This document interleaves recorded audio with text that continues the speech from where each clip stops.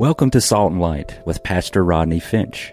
Salt and Light is a radio outreach ministry of Calvary Chapel, Cary. Jesus, speak to me.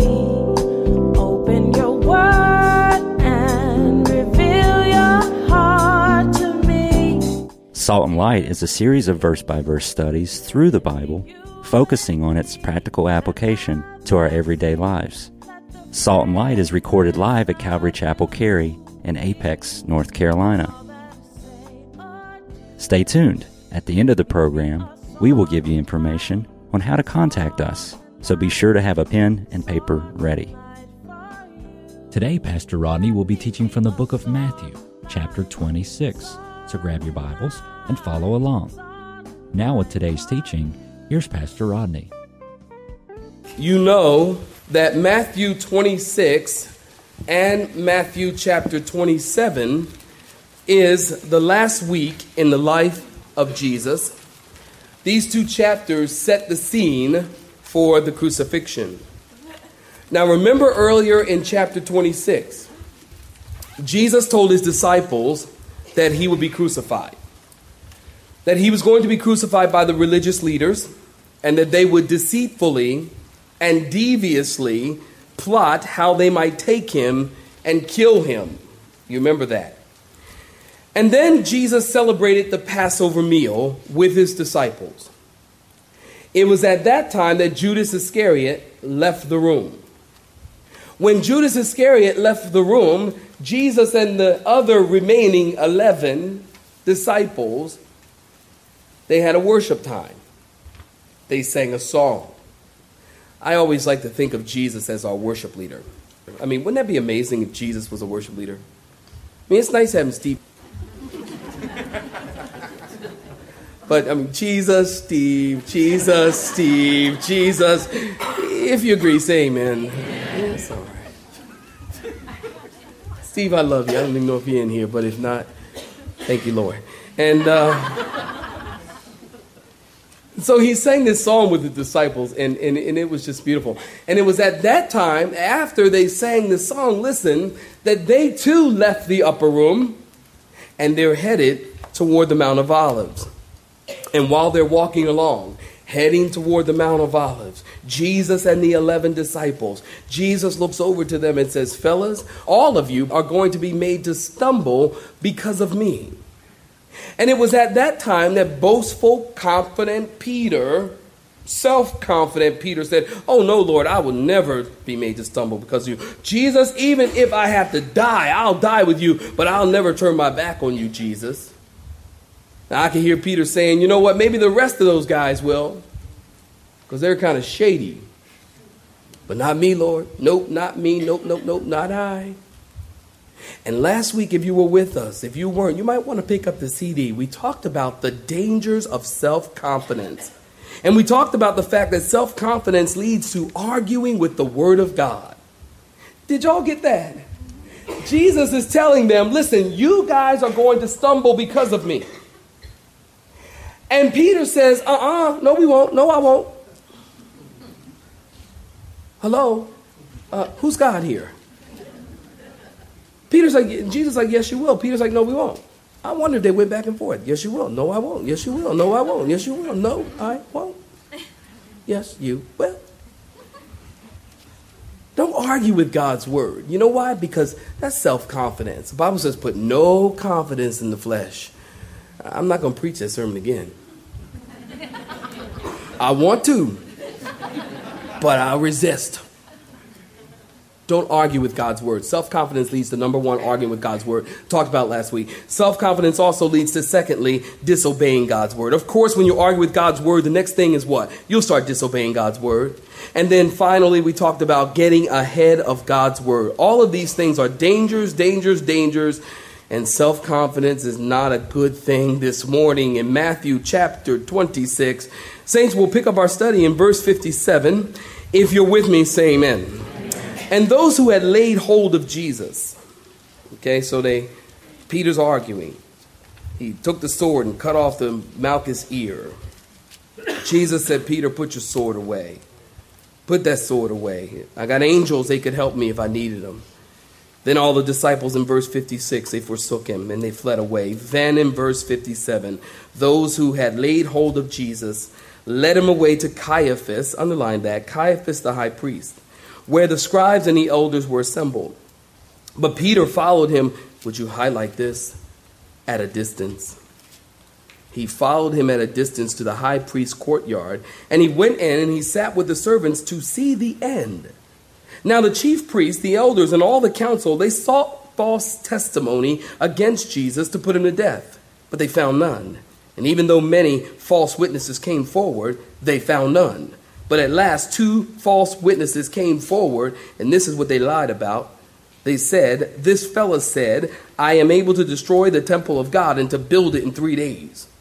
Of course he said that. But he didn't say it in that context. He wasn't saying, I'm going to destroy the temple, blow up the temple, terrorize the temple. He said, destroy this temple. He was talking about what? His body. He says, and in 3 days, talking about the resurrection, I'll raise it up again. But you know, when folks want to lie, they take the truth and twist it and make it sound like a lie. You see what they're doing here? And so then in verse 62, the high priest arose and he said to him, do you answer nothing? What is it these men testify against you? But Jesus kept silent, and the high priest answered and said to him, I put you under oath by the living God. Tell us if you're the Christ, the Son of God. And Jesus said to him, it's as you said. Nevertheless, I say to you in verse 64, hereafter, very fascinating verse, hereafter you will see the Son of Man sitting at the right hand of the power and coming on the clouds of heaven. And then the high priest tore his clothes, saying, he has spoken blasphemy. What further do we need? Do we have witnesses or need to have witnesses? He's already blasphemed. Look now, you have heard his blasphemy. And what do you think in verse 66? And they answered and they said, all of them agreed, he's deserving of death. And then in verse 67, how gross is this? They spat in his face and they beat him.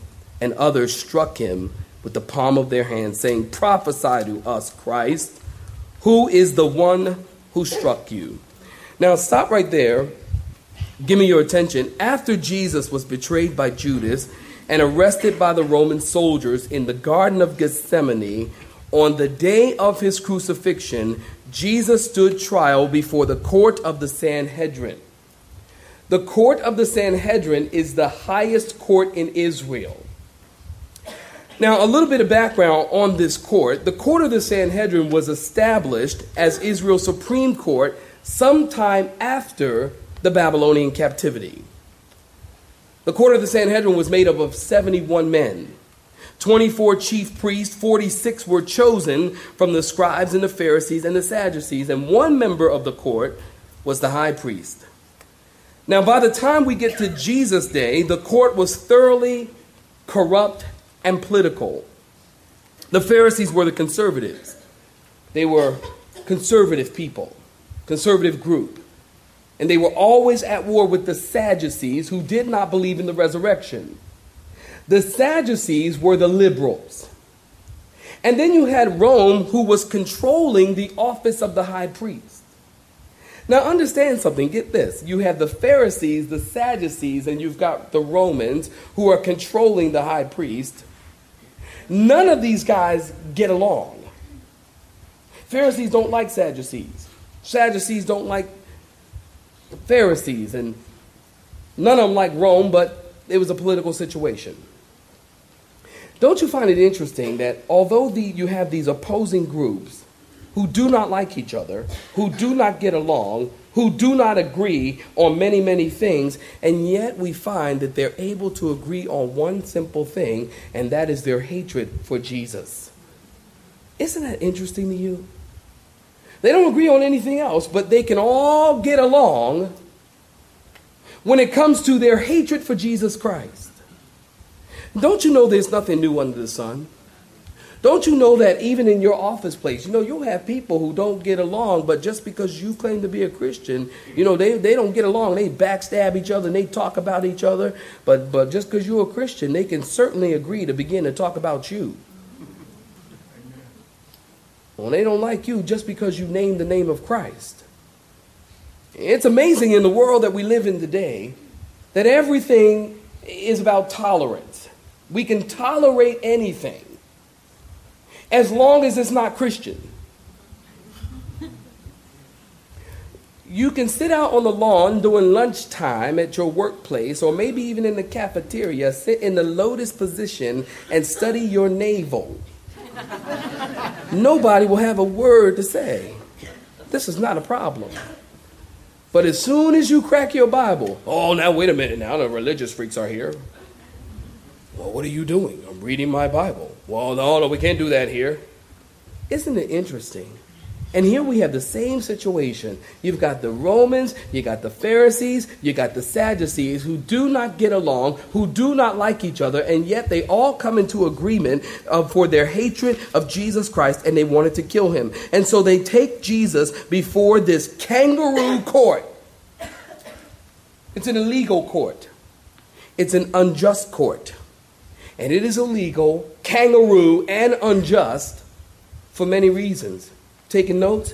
Number one, this is an unjust court because they are holding the trial at night.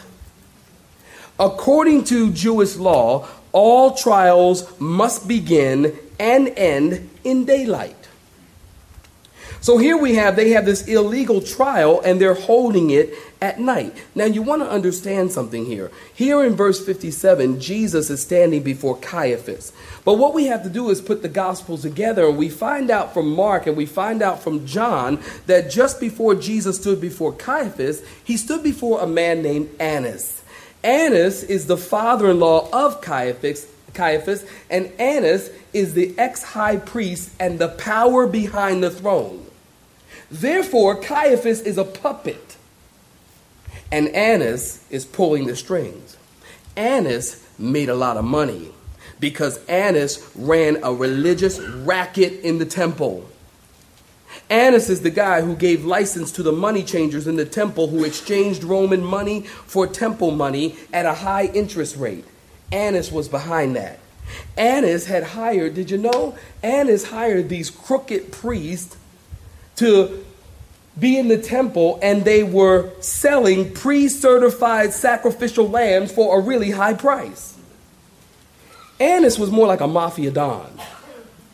Annas was more like a mob boss. I mean, people would come from around the world with their sacrifice, with their little lamb, because it's that time of year to offer your lamb.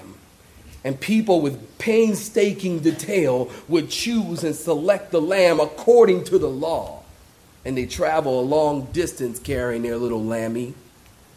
And they get to the temple believing that they have this spotless lamb required by the law. They get to the temple and they give it to the priest so that it can be offered in behalf of their family. And remember, there's a racket going on. And the priest would take the lamb from the family and he'd look at it. Check the eyes, check the tongue, open the mouth, check all under. He goes, well, I see a little spot right there. You see that little spot? Look closer, you see a little spot? And the family going, no, I don't see it. Yeah, but it's there. Trust me, it's there. He said, now, look, you can't offer this. Now, remember, these people traveled a long way. They can't go back home on foot and get another lamb. So he says, there's a problem with this lamb, but let me tell you, we just happen to have one of these perfect sacrificial lambs available that you can purchase for a really high price. And people, we can't go back home. Well, it's too long a drive to go back, too long a walk to go back home. My feet are killing me. Well, okay, we'll pay for it. And they paid a very high price, and Annas was getting the kickback from all of that. And so Annas wanted to get rid of Jesus. Why? Solely, number one, you ready for this? Because Jesus was messing with his money. The same, man, saints. Folks get kind of crazy when you start messing with their money. Annas was no different. Now, John chapter 18, verse 19 tells us that after Jesus was questioned by Annas and slapped around by his guards, Annas sent Jesus to Caiaphas, which brings us to verse 57 of Matthew chapter 26. If you're with me so far, say amen. So this was an unjust trial, number one, because they had it at night. Still taking notes? Number two, it was an unjust trial because of their false testimony. Again in verse 60 through 61. Notice the chief priests and the elders and the council sought false testimony. Even though many false witnesses came forward, they couldn't find one. In other words, people came up saying things that weren't believable. They couldn't find any really good liars. They couldn't find a credible witness. Mark chapter 14, verse 56 tells us that they couldn't even find people who would agree with each other on a lie. They couldn't. And then finally in verse 60, they found liars who could agree, and they said he was going to destroy the temple of God and build it up again. Again, he was talking about his body. But they have all these false witnesses trying to build a case against Jesus. Y'all still breathing? Say amen. And you know the interesting thing is, check this out. According to the law, the Jewish law, false witnesses were to be put to death. Now, isn't that something? So this is an unjust trial because of their false testimony. Thirdly, it's an unjust trial because of the personal incrimination was unjust. Look at it again in verse 62 through 64. Jesus said nothing, and Caiaphas got frustrated and said, "What do you have to say for yourself?" And notice Jesus kept silent. Doesn't that remind you of Isaiah 53 verse 7? He was oppressed and he was afflicted, and yet he opened not his mouth. He was led as a lamb to the slaughter, and as a sheep before its shears is silent, so he opened not his mouth. Isaiah prophesied that Jesus would be sitting in this environment and they would be questioning him and he wouldn't say a word. Isaiah prophesied that would happen 700 years before it actually happened in Matthew 26, verse 62 through 64. God's word is so awesome. So awesome. Well, then Caiaphas said, "Listen, you're under oath. You are the Christ. Are you the Christ, the Son of God?" And I can bet that you could probably hear a pin drop when he said, "Are you the Christ? Are you the Son of God?" And you can probably hear a pin drop at that point. And Jesus would look around the room at the religious leaders, and it's a very tense moment, and they're waiting to hear what he has to say. And he said, "You said it." Or, "You got it, buddy. Roger Dodger. That's the way it is." Now, it's interesting because Jesus couldn't deny that he was the Son of God. But get this, he couldn't explain it to them either. Why? Because the Bible says the natural man does not understand the things of the Spirit. Do you know, have you ever tried to witness to somebody and they just are not getting it? They don't understand. It's just me. I'm the only one that witnesses. All right. All right. God help me. Help this church. Help those people. Is there anyone that's ever witnessed to anybody and they don't get it? Okay. Thank you, Lord. And you're just like, "Man, don't you see this? This is clear." And the Bible says this, and God's word is clear. And they're like, they just don't get it. Well, that's because the Bible says a natural man does not understand the things of the Spirit. He can't know them. He doesn't have the capacity to understand spiritual things, saints. That's why you don't go to the world for counsel. That's what I'm trying to tell you. You don't go to the world for counsel because the world's going to give you worldly counsel because they don't understand the things of the Spirit. So Jesus, if he were to try to explain it to them, they wouldn't get it. So Jesus just simply said, "Just as you say." And then he went on to say, look at it again in your Bibles. He went on to say, "Nevertheless, I say to you, hereafter you will see the Son of Man sitting at the right hand of power and coming on the clouds of heaven." This is fascinating because listen at this. Watch. Listen. What Jesus is doing here as he quotes this verse in verse 64, as he quotes it, Jesus is applying himself to two Old Testament prophecies in one statement. What Jesus did was he took the prophecy about himself in Psalm 110 verse 1, which says, the Lord said to my Lord, sit at my right hand till I make your enemies your footstool. So Jesus grabs that prophecy from Psalm 110:1, and then he grabs another prophecy from Daniel 7:13, which says, I was watching in the night visions, and behold, one like the Son of Man coming with the clouds of heaven. He came to the Ancient of Days, and they brought him near before him. Jesus takes these two prophecies and puts them together, predicting his resurrection, ascension, and his return in glory. Now search the scriptures, see if these things are so. Whenever Jesus dealt with Satan, the devil, or people acting or representing Satan, you know what he used to do battle? The word. Jesus didn't get on, let me tell you something right now, devil. Oh, let me tell you something right now. Oh, don't make me, you don't want none of this. Oh, don't tell me, I won't stay, no, I'm going to tell you that, and get out of here. I mean, you don't see none of that. Ever. What we do see when Jesus does battle with Satan or people who represent him, Jesus quotes the word. Jesus said to Satan 3 times, it's written. Turn the stone to bread. It's written. Look at the kingdoms, I give it to you. It's written. Throw yourself down. It's written. Using the word. How important it is for us to use the word of God. Amen, saints? To do battle. The personal incrimination was unjust. And then you're still with me? The verdict was unjust. Look at verse 65 through 66. Caiaphas tore his robe.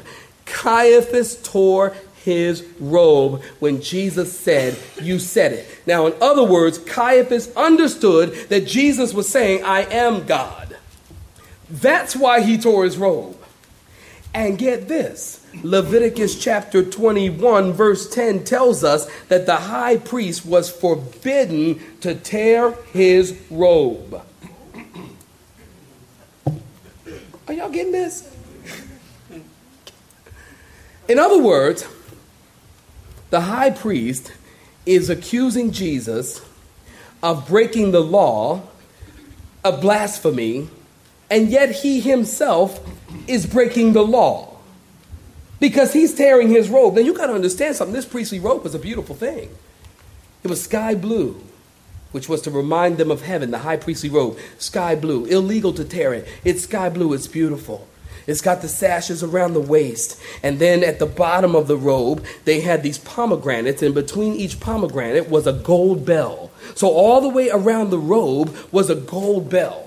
These bells were to alert the people that the high priest was alive, that he was in the presence of God. You see, once a year, the high priest would take that sacrificial lamb. He would take the blood of the lamb. He would go into the courtyard, into the holy place, into the most holy place, which is beyond the veil of the temple, where the mercy seat is and the Shekinah of glory of God. The presence, the visible presence of God was this cloud in the most holy place. The holies of holies also. Once a year on the day of Yom Kippur, the day of atonement, the high priest would go in and take the blood of the lamb representing the people and sprinkle the blood on the mercy seat. If the high priest were to go into the presence of the Lord and he wasn't sin free, in other words, he hadn't cleansed himself from his sin, he would die in the presence of the Lord. Now, before he went into the presence of the Lord, the high priest, the people would tie a rope around his leg. This rope would extend out of the most holy place, through the holy place, out into the courtyard and out to the people.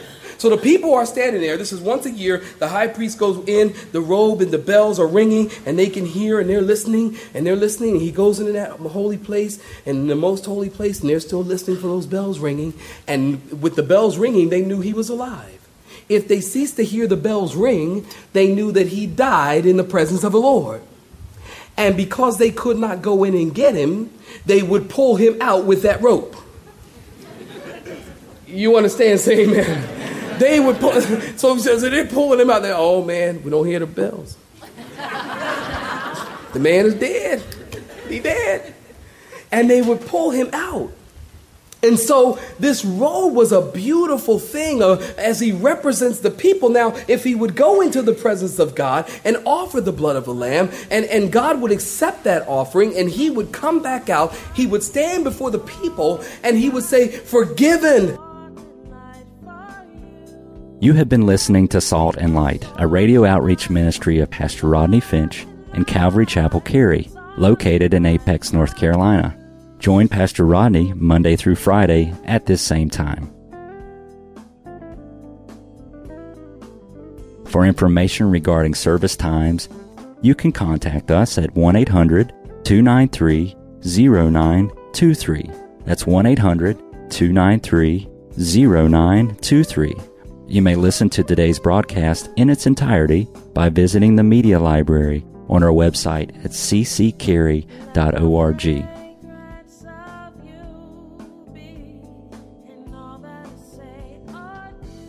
We would like to thank you for tuning in to Salt and Light and pray that you have been blessed. Until next time, may you be salt and light.